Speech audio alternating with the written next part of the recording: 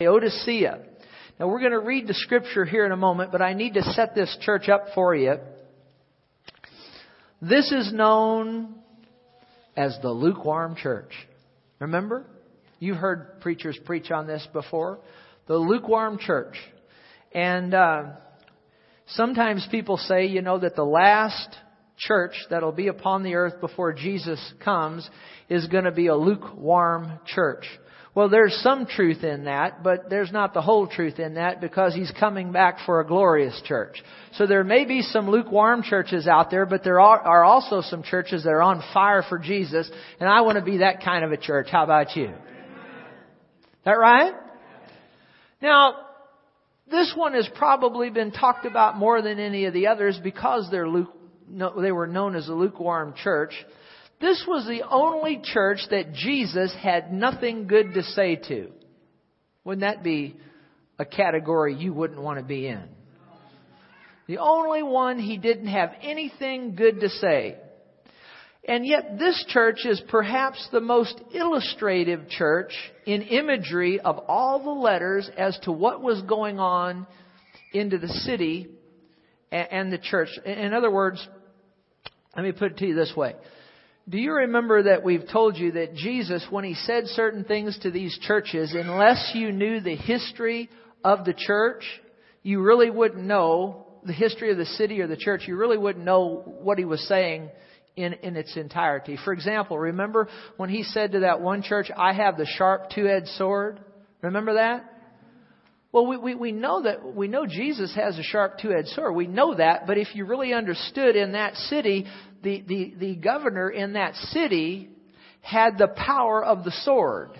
And he could have killed whoever he wanted with that power of the sword. He could have them executed. So Jesus, when He said to that church, I am the one that have the sharp two-edged sword, what was He saying? He was saying the governor may have a sword, but I have a greater sword. Can you say amen? And we saw that again and again in these different churches, that when Jesus would say things to them, a lot of times it'd go right over our head unless we understood some things about the city and then some things about the church. You remember us talking about that. And so this church is probably of this imagery and understanding the city and the church, etc. This is probably the most powerful of the seven, and you'll see that as we go. Now, this city of Laodicea was known for its wealth. And it had a major banking center there with a gold exchange. A gold exchange. Realize say gold exchange? They had a gold exchange. You need to remember that. This city had a gold exchange. All right? Now also, there had been an earthquake in this region of Laodicea, and the Roman government offered financial assistance to all the cities that had been affected by the earthquake. But Laodicea said that they had need of nothing. We do not need any assistance from the Roman government because we have so much money in the city, we have need of no help. Now you need to remember that. Okay? They were also known for their medical school, particularly as it pertained to eye diseases. And they had invented an eye salve there that would help people that had vision problems. Now you remember that. Say eye salve. Okay. And then finally, they had a textile center in the city, and they produced a raven black wool garment, which indicated the height of fashion. They had a textile center in Laodicea, and it produced a raven black wool garment. Now they had dyes and different things that they put on garments, but the height of the height was this black raven wool garment, which indicated the height of fashion. And finally, what you need to know about Laodicea, and then we'll read the scripture concerning it. But having said this, I think that when we read, you'll see it. Knowing what I'm telling you now will help you as we look at the church. Now, Laodicea, there were two other cities. Have you ever heard of the twin cities, like twin cities? Well, there were three cities. There was Laodicea, And then 11 miles to the east was Colossae, and 6 miles to the north was Hierapolis. So there was Laodicea, 11 miles to the east was Colossae, and 6 miles to the north was Hierapolis. And these were known as a triad, not twin cities, but triplet cities, if you will. Laodicea, Colossae, and Hierapolis. Now what you need to know is this. In Colossae, they had a situation there where their water, they had ice cold springs. And the drinking water in Colossae, it was known as the cold water of Colossae. They had the best drinking water because it was ice cold. They had springs of water there. Real loud, say ice cold. It was ice cold. In Hierapolis, 6 miles to the north of Laodicea, Hierapolis was known for its hot water. Hot springs. Hot. And people would go there with ailments and things because they'd want to soak in the hot, like Hot Springs, Arkansas, you know, those hot springs down there. Well, that was the same thing in Hierapolis. Hot water. Piping hot. And people would want to go there and soak in the water. Hot. How many of you know cold water is real good? Isn't there? There's a lot of good uses for cold water. There's a lot of good uses for hot water. Is that right? How many of you like ice, good ice water? You like ice water in the summer? You like ice water? How about in the winter? You like a cup of piping hot tea or something like that? Hot coffee? Have you ever taken like you're expecting piping hot tea or coffee and you get it to your mouth and it's... Has anybody ever done that? You know, you're expecting this to be, or you're hot, you just finished playing tennis, and it looks ice cold, and you just can't wait. Has anybody besides me or a Diet Coke that's just, you're expecting it just ice cold? You ever had Diet Coke is ice cold, that there was a little ice chips in it because the refrigerator might have been a little too cold? How many of you like that? And you're waiting for that, or ice water, and you just, and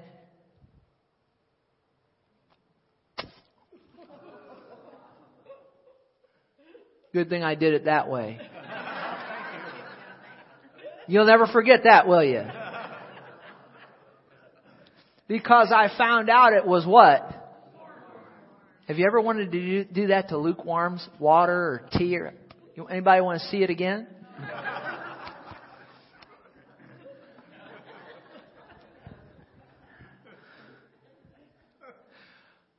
So Colossae, cold water. Hierapolis, hot water. Laodicea didn't have its own water, so it had to pipe in water. And some argue that they piped it in from Colossae, some that they piped it in from Hierapolis. Depends on who you read after, but they did pipe in their water through aqueducts. From my study of it, they piped it in from Hierapolis where it was hot. But by the time it made the 6-mile trip, guess what? It was what? It was, the water in the city was lukewarm.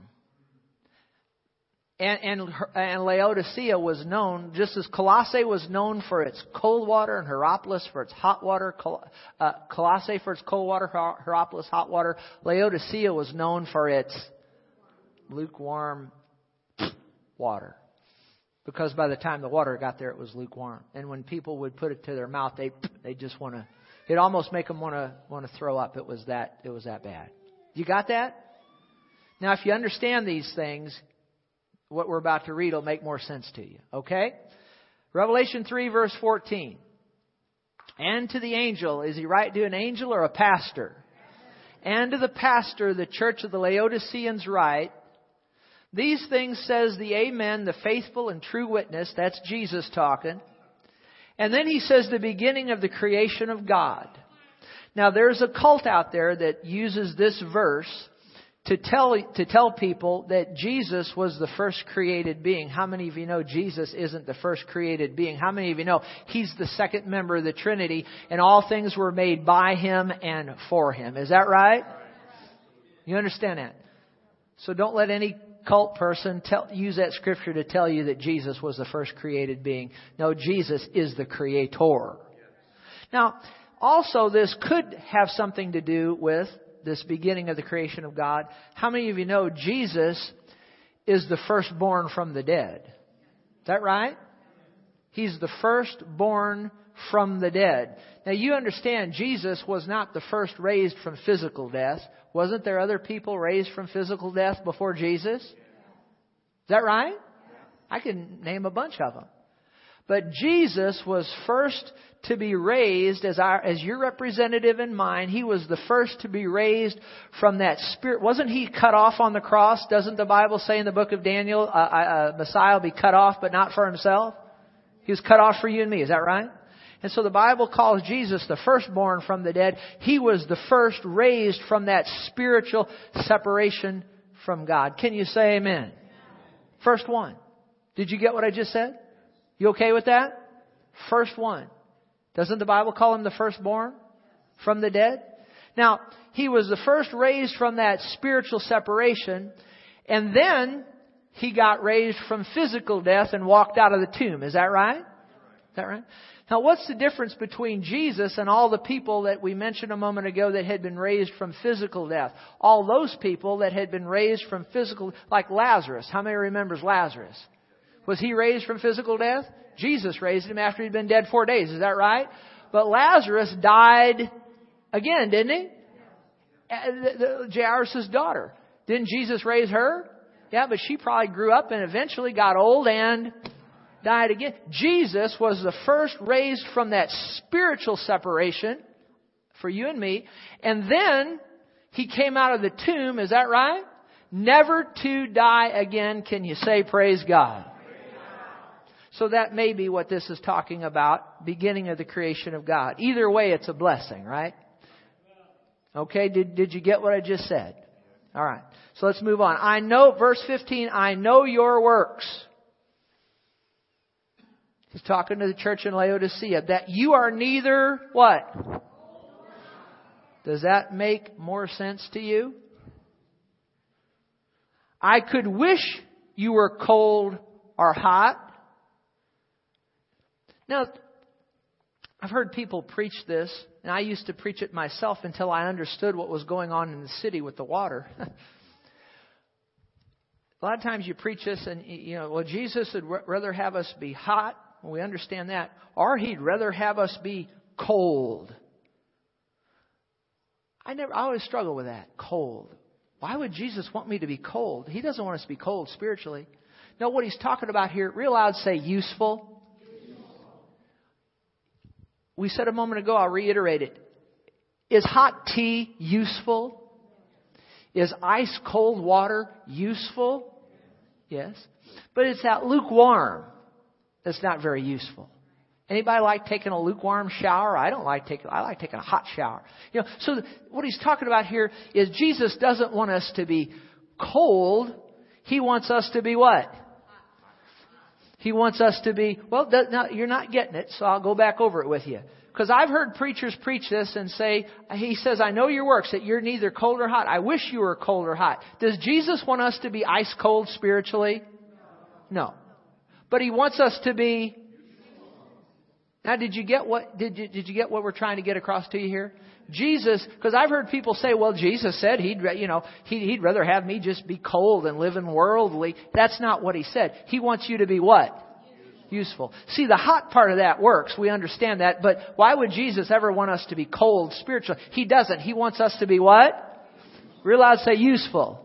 Useful. Because hot things are useful, cold things are useful. He wants us to be useful.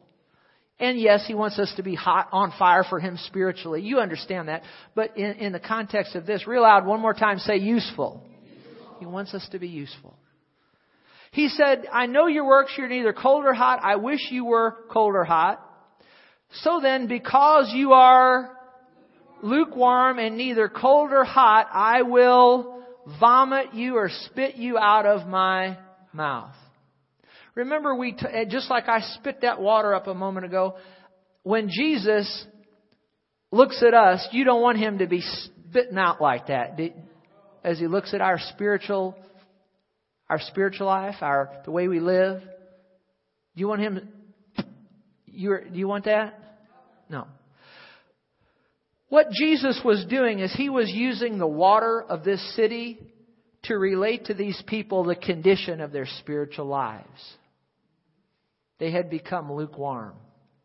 I said they'd become lukewarm. And so get your mind off the water for a minute and think about the spirituality of these people. They had become lukewarm. And Jesus was simply using the water condition of the city to relate to them. See, when He talked about this lukewarm, everybody knew what He was talking about because of the water of the city. So He used this water, this lukewarm water of the city, to show them what their spiritual lives had become like. And I want to ask you today, how is your spiritual life? Has it become lukewarm? Ask yourself about your service toward God.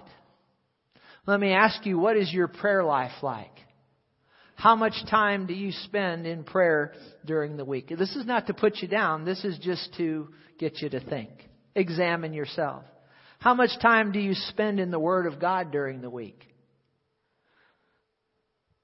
How much time do you share Jesus with others? Do you spend more time gossiping than you do sharing the gospel? Ask yourself that. How's your church attendance? You check yourself out. So many just, que sera, sera. If we get there, we get there. If we don't, we don't. Well, How many of you know, say every Sunday? You need to find out where the Holy Ghost wants you to go to church, and you need to be there every Sunday. Now, nobody can go every Sunday in that. You're going to miss now and then. You're going to have a family thing going on here or there. How many of you know God's reasonable? But as a general rule, every what? So have you become lukewarm in your service to God? Look into your checkbook and see how you're doing with your tithing. You do that. It's none of my business. It's my business to tell you and to love you. It's your business to do something about it. Because if you attend here, I'm not going to come after you and try to beat you over the head to get you to do anything. I love you and care about you. I'll be there for you, my wife and I, privately to help you however we can. But I'm not going to follow you around and make you serve God. I'm going to love you and encourage you to do it. But ultimately, you have to do it. Is that right?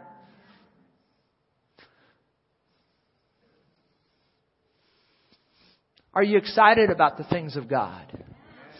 Are you excited about serving God? Or has it become drudgery? If it's become drudgery, there's something wrong. And there's not something wrong with God. There's something wrong with you or me, whatever the case. You understand what I'm saying? I know what it's like to become lukewarm. I know what it's like to become lackadaisical. I know what it's like to make a commitment to a pastor. And then I had a golf match come up, and I called the pastor at the last minute and said, I can't make it to run the sound. And I left him high and dry, and I went to play golf. How many of you know that's lukewarm? That's not good. I did that many years ago when I was a kid. But I've grown up spiritually since then. Can you say amen? I know what it's like to put other things ahead of the Lord. I know what it's like to for spiritual walk to become drudgery and church to become drudgery. But in those times, the only problem was yours truly. We've got to keep ourselves stirred up. Did you hear what it just said? And if we don't keep yourself stirred up, you're going to become lukewarm and lackadaisical and I've been doing this a long time. I've watched people over many years, even before we pastored the church. I'm thinking about people that I knew that never attended this church one time that I knew 10 years before we started this church, 8 or 10 years. And I've watched them over the long haul. They're born again, all right. They love Jesus, all right. But they're just as lukewarm and lackadaisical in their service to God today as they were 10, 30 years ago, whatever it was. And they've sat under good teaching.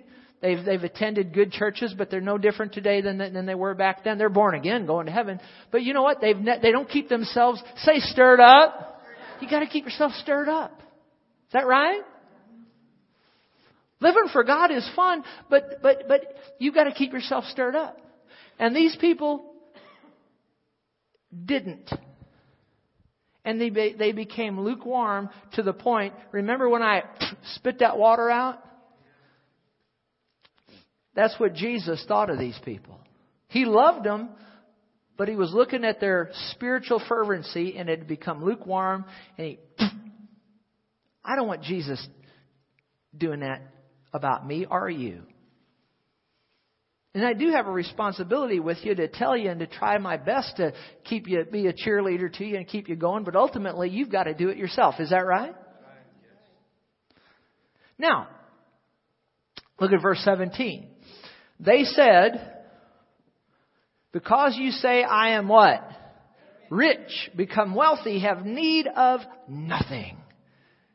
Did the city ever say that when they had that earthquake? We have need of nothing. Remember that? How many remember? They had the earthquake and the Roman government was going to offer Laodicea, the city, some money to rebuild. And they said, we've got enough money. We have need of. Remember, we've taught you over the last many weeks that either the church will affect the world for good or the world will get into the church and affect it for bad. And that's what happened here. The city got into the church, and the church became just like the city. The church became just like the water supply of the city, lukewarm. The church had the same attitude of the city. We're rich. We have all of our needs met. We have need of nothing. But look what Jesus said. And do you not know that you are wretched, miserable, poor, blind, and naked? That's a 5-point sermon you don't want Jesus to ever have to preach to you. Wretched, miserable, poor, blind, and naked. Did you hear that? Wretched, miserable, poor, blind, and naked. They wouldn't invite Jesus to preach in a lot of churches in this hour. And you're going to see in a moment they didn't invite Him to preach in this church either. Because they didn't like the kind of sermon He was dishing. 5-point sermon. Wretched, miserable, poor, blind, and naked. But how many of you know, if Jesus is saying that to you, you need to hear it? Now, I'm not saying that to you. I'm telling you that's what Jesus said to Laodicea. Did you hear that? They thought that they were on fire. They thought that they were doing, a good job and all of that. But Jesus said, you're wretched, miserable, poor, blind, and naked. We're wealthy. We have need of nothing. Wretched, miserable, poor, blind, naked. And then He says, I counsel you to buy from me gold refined in the fire. Gold. Did they have a gold exchange in that city? And Jesus, no, there's no question from my study of it, there was a lot of gold in the church. You know what I mean? Wealthy people in the church. And they had not only their needs met, the church treasury was probably full of money. And Jesus said, you don't need that kind of gold. Nothing wrong with having money, but it is wrong when money has you.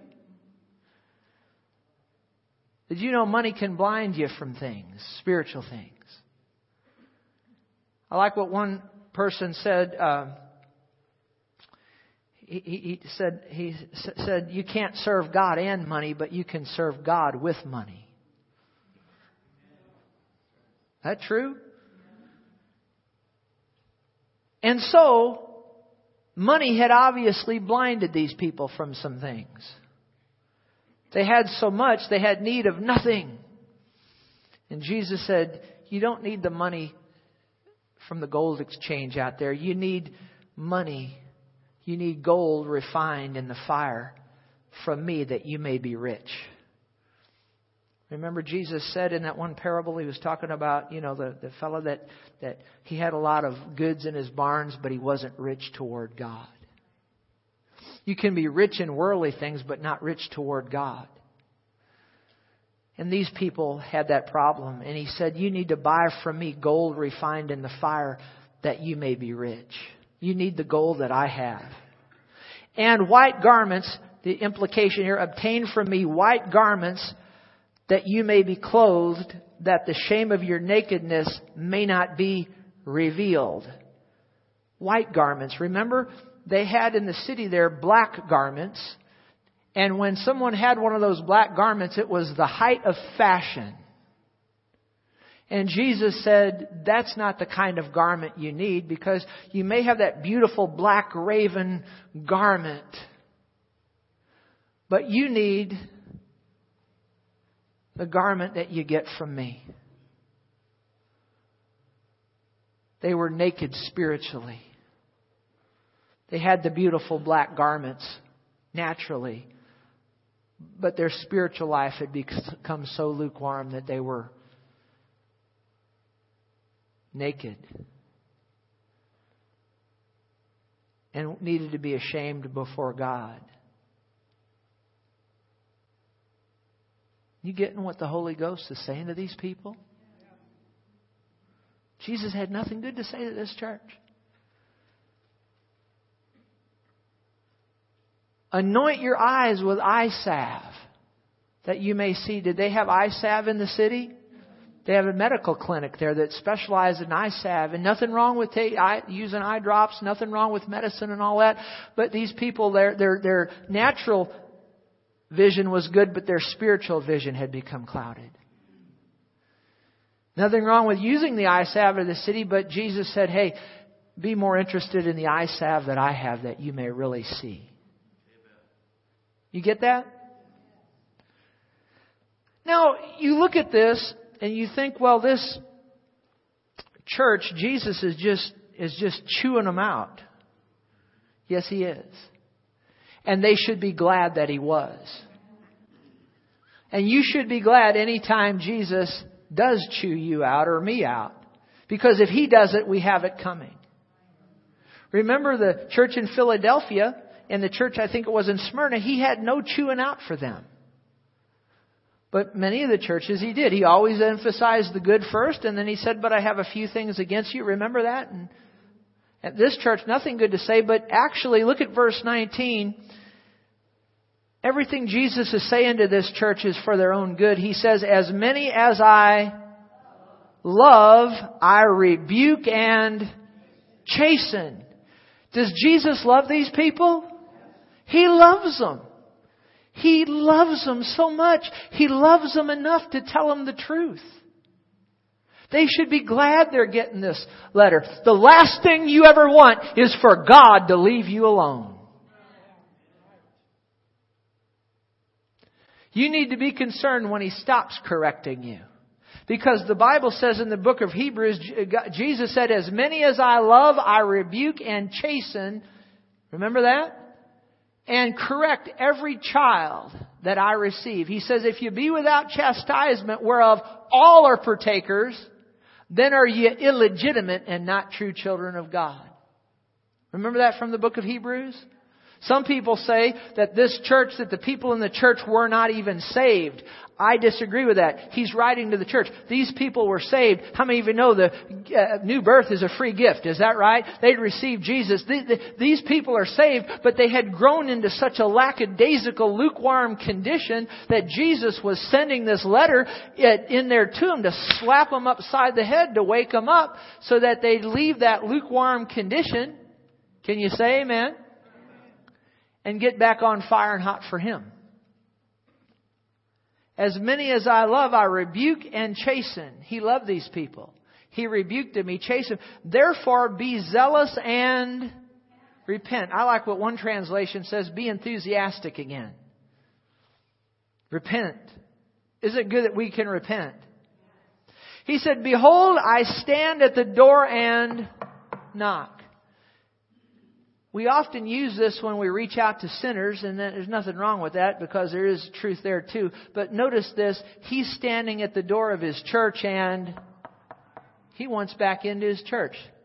Remember I said a moment ago they didn't invite Jesus they wouldn't invite Jesus to preach in this church. That's literally true. Because His message would upset them. But they needed His message. And one of the saddest things that I see in the entirety of the Bible is when Jesus is standing outside the church, knocking on the door, and He wants back in. Isn't that sad?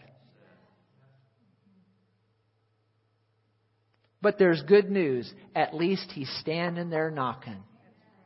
And that's a good thing. Because it's bad that He's out there and He wants in and can't get in. But the good news is, at least He's still out there knocking. Be real concerned when Jesus stops knocking at your door. He loved these people. He rebuked them. He chastened them. He said, I stand at the door and knock. He said, if anyone hears my voice and opens the door, I'll come to him and dine with him and he with me. This means He'll take up the principal meal and spend time with them. Isn't that wonderful? Now I'm almost done here. He says, I'll come into him and dine with him, and he with me. To him who overcomes, I'll grant to sit on my throne as I also overcame and sat down with my Father on His throne. Remember the two sides of overcoming. We become an overcomer when we receive Jesus and get born again. Is that right? But then there's the other side of that. We rise up in the Spirit of God and overcome some things. Is that right? To him who overcomes, I'll grant to sit with me on my throne. How many think that'd be a good seating arrangement there? As I overcame, sat down with my Father on His throne. He who has an ear to hear, let him hear what the Spirit says to the churches. I want to tell you something about Laodicea. Listen carefully, because this is what most people don't know. They're known as a lukewarm church. And they were lukewarm. But Jesus sent them a letter and He told them to what? Repent and get enthusiastic again. And this church listened to Him and did just that. And they didn't wind up as the lukewarm church. They repented, and listen to this. They became one of the most dynamic churches of Asia Minor, lasting longer than most of the other 6 churches. In 161 AD, their pastor got so stirred up and so on fire for the Lord Jesus that he was martyred because of his strong stand of faith. You don't ever hear that about this church. It's a lukewarm church. Well, they were a lukewarm church. But isn't it good to know that Jesus can pop us upside the head and we can repent and get back to the way we need to be? Is that right? Glory to God. So they repented, and the pastor got so stirred up that they martyred him. That's a good thing. And this church was so on fire for God that in 363 AD, a major church council was held there, and numerous church leaders came and were strengthened in the faith. Can you say amen? So you see, this church it became very lukewarm, but it didn't end up that way. This church repented. Say repented. They repented, and they got on fire to the point that the pastor was a flame of fire. He went from think about this. He went from somebody that Jesus had spit out to he got so stirred up and so on fire that they martyred him. And the church was so vibrant, so on fire that they had leadership. They had a leadership council there to teach other people how to get on fire and serve Jesus. They repented. It's so good to know that we can repent. Did you get anything out of this teaching on these churches? I want to just close by saying, remember, what did Jesus say to all the churches? 3 things. He said, he that has an ear to hear, let him hear. He wants all churches to be hearing churches. He said to all the churches, I know your works. He wants all churches to be working churches. And to all 3 churches, He said to him that overcomes, He wants all churches to be overcoming churches. Say hearing, working, overcoming. Stand with me if you would. Heavenly Father, as I've taught these wonderful people that You've assigned to me over the last many weeks concerning Your message to the church, I trust that we've all heard what it is the Spirit of God has been saying, not only to the churches mentioned in the book of Revelation, but the church here in Fenton, Summit Church. And I trust that each one has heard what they've needed to hear. Sir, my intention, as you know in this, was not to beat anybody up, but just to simply teach the Word of God and let the words of Jesus speak to us all.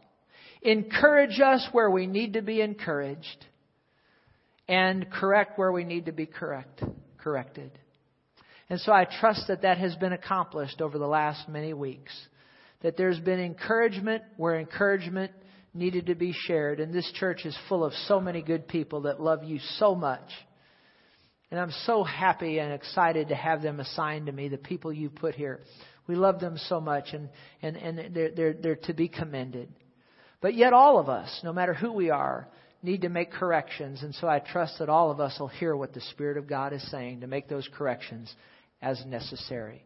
And sir, as we move on out into the future, we trust that we'll be a church that not only hears your word, but does your word, and overcomes all that the devil would set in our path. And that we'd help as many people as we can before the coming of the Lord. And I hear the Spirit of God telling me to say this to you and remind you of this. That at the end of the church age, we've been studying about the church age in Revelation 2 and 3. And we've studied concerning the church age. In the last 2,000 years, we've been in the church age. But as Revelation 3, chapter 3 concludes, and we move to Revelation chapter 4, John, who is in the Spirit on the Lord's day, hears a sound as of a trumpet speaking to him, saying, "Come up hither, and I'll show you things that must take place after this." And so at the end, as the church age concluded, the next great event after that was the rapture of the church, where the Lord Himself descends from heaven with a shout, with the voice of the archangel, with the trumpet of God, and the dead in Christ rise first. And then we who are alive and remain in Christ, alive and remain, will be changed in a moment, twinkling of an eye, will be caught up to meet the Lord in the air. And so that's the next great event that lay upon the scene for the church, because the church age is about to culminate, and the rapture of the church is nigh at hand. But we don't know the day or the hour. Jesus said He didn't even know the day or the hour, but that's reserved for the Father. But we do know we're in the season. And so I want to encourage everyone, win as many people to the Lord as you can. Be sure you're in Christ. And then if you're in Christ and there's anything in your life that should not be there, repent of it and get it out. And then win as many people to the Lord as you can, because the coming of the Lord is nigh at hand. Glory to God. Hallelujah. Now, if you're here today and you don't know Jesus, you've never received Him as your Savior, never made Him the Lord of your life, before you leave here today, walk up here to the front, talk to these nice people, and they'll introduce you to the Lord Jesus Christ. And you can get saved, become born again in a moment of time. Miss hell and make heaven. If you need something else, just prayer for whatever it may be, healing, whatever, come on up. These nice people will pray with you. How many of you are glad that you got in on the teaching of the churches? Amen. Well, let's just raise our hands and thank the Lord for it. Let's just thank the Lord. Just thank Him. Just thank Him. Thank Him for it. We thank you, Lord. We thank you that you've spoken to us concerning the churches. We love you. We bless you. We praise you. Now for the ice cream, we've had our spiritual fellowship. Now we're going to have our natural fellowship.